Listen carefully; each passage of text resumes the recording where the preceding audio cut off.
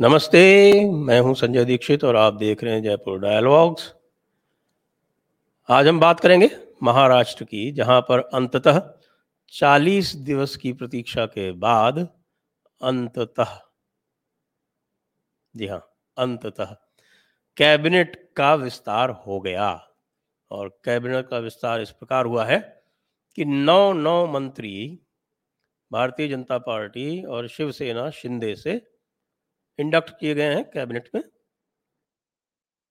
आश्चर्य की बात यह है कि कल तक जो सारी खबरें लीक की जा रही थीं और जो बीजेपी का आईटी सेल भी लगातार प्रचारित कर रहा था, चला रहा था, उसमें यह कहा जा रहा था कि बीजेपी से 17 और शिंदे गुट से 9 सदस्य शपथ ले सकते हैं।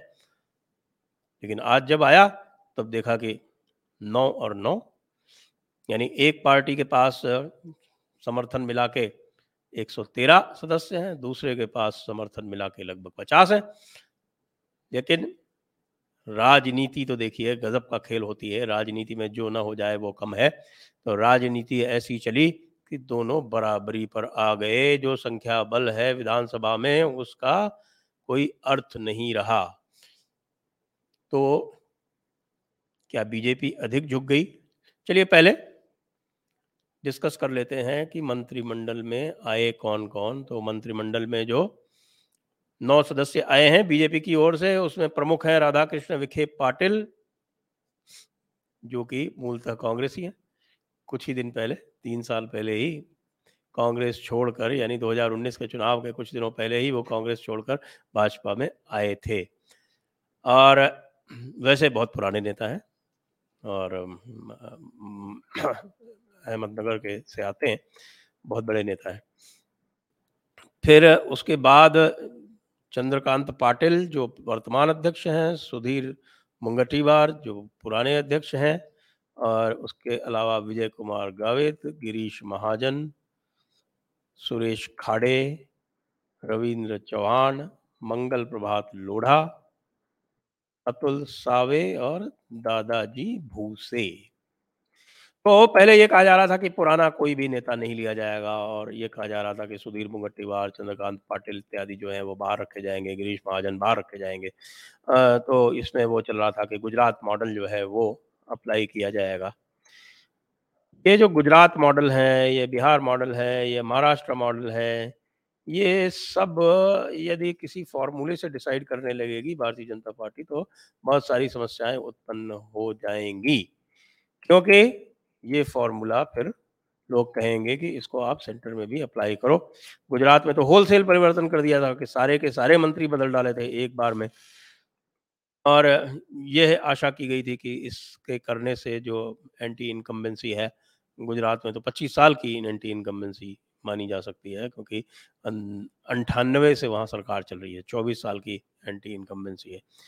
98 से लगातार सरकार चल रही है। 95 में जीते थे, लेकिन उसके बाद फिर जो परिवर्तन हुए उसके सरकार जो थी वो साल भर बाद चली गई, 2 साल बाद दोबारा आई। ये सब कार्य होते रहे। आश्चर्य की बातें कुछ और है। वो ये है कि न केवल भारतीय जनता पार्टी ने उतनी ही कैबिनेट बर्थ ली जितनी कि एकनाथ शिंदे की शिवसेना ने ली, अपितु कुछ ऐसे लोगों को भी सम्मिलित किया जिनके विरुद्ध गंभीर आरोप है। जैसे संजय राठौड़। आपको ध्यान हो, संजय राठौड़ मंत्री थे महाविकास अघाड़ी की सरकार में, और उन्हें इस्तीफा देना पड़ा था। और उनके त्याग पत्र का कारण था पूजा चौहान की आत्महत्या। याद आया आपको? पूजा चौहान टिकटॉक स्टार, जिनके साथ इनका नाम चला था और उसने किन्हीं कारणवश आत्महत्या कर ली थी। वो केस अभी भी लटका हुआ है, और कई लोग कह रहे हैं कि वो आए ही इधर इसलिए हैं कि जिससे वो केस जो है वो अभी भी लटका ही रहे। और दूसरा जो नाम है वो है अब्दुल सत्तार। अब देखिए, गठबंधन की सरकार में अब्दुल सत्तार जो है वो मंत्री बन रहे हैं। अब्दुल सत्तार 2019 में ही कांग्रेस छोड़ के शिवसेना में आए थे, और उनकी 2 पुत्रियों के विरुद्ध पेट में घोटाला करने का आरोप लगा हुआ है, उसकी भी जांच अभी चल रही है। तो अब ये कह सकते हैं कि भाई गठबंधन की कोई मजबूरी होगी, लेकिन जब मजबूरियां अधिक ज़्यादा से आवश्यकता से अधिक बढ़ जाती हैं तो बिहार वाला हश्र हो जाता है। कई बार आप देख रहे हैं जो बिहार में हुआ, बिहार में भी वही कहा गया था, जो भी इंडिपेंडेंट विचारक थे, हमारे जैसे भी कुछ लोग थे उसमें, और दूसरे जो स्वतंत्र विचारधारा रखने वाले लोग थे, जो समय पर ग्राउंड से सिचुएशन आ रही थी, उसमें यह कहा गया था, लोगों ने यह सलाह दी थी कि नीतीश अब एक बैगेज हो गए हैं, एक बोझा हो गए हैं, नीतीश को छोड़िए, अकेले चुनाव लड़िए। लेकिन उस समय ये अकेले चुनाव लड़ने की हिम्मत नहीं कर पाए। नीतीश को पहले भी इन्होंने बराबरी दे दी थी, वो 2014 में 2 सीटें जीत के आए थे, और भारतीय जनता पार्टी 24 और बाकियों के साथ मिलके, यानी अपने सहयोगियों के साथ मिलके 31 सीट 40 में से जीत के आई थी। लेकिन हुआ क्या? 17-17 सीटों पर समझौता कर लिया गया। 17-17 6, और उसमें से जब चुनाव का नतीजा आया तो भाजपा 17 की 17 जीतती है, नीतीश 16 जीतते हैं, और 6 पासवान की पार्टी जीतती है। अब यह जो प्रयोग किया गया बिहार में, वो क्या परिणाम ला रहा है, वो आज आप लोग सभी देख रहे हैं। अब ये महाराष्ट्र में भी यही दोहराया जा रहा है कि यद्यपि आपकी संख्या 2 गुने से अधिक है शिंदे गुट से, लेकिन फिर भी आप मंत्रिमंडल में बराबर-बराबर सीटें ले रहे हैं। तो ये जो मंत्र है तुष्टीकरण और तृप्तिकरण का, तो ये तुष्टीकरण और तृप्तिकरण जब अपने राजनीतिक सहयोगियों के साथ एक सीमा से अधिक बढ़ जाती है, तब उसका परिणाम जो है वो बहुत अधिक गलत निकलता है। जैसे संजय राठौड़ का भी देख लीजिए, संजय राठौड़ के कारण भारतीय जनता पार्टी के कार्यकर्ताओं में निराशा है।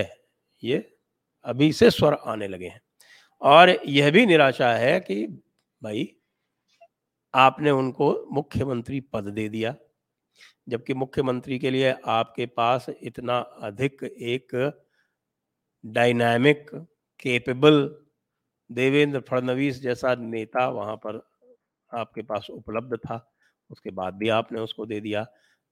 2019 में जब महाराष्ट्र चुनाव में जा रहा था, तब भी यही बात हुई थी, और तब भी बहुत सारे लोगों ने यही सुझाव दिया था कि शिवसेना एक बोझा बन गई है, इसके साथ चुनाव मत लड़िए, अकेले चुनाव लड़ेंगे, देवेंद्र फडणवीस के नाम पर आराम से जीत कर आएंगे।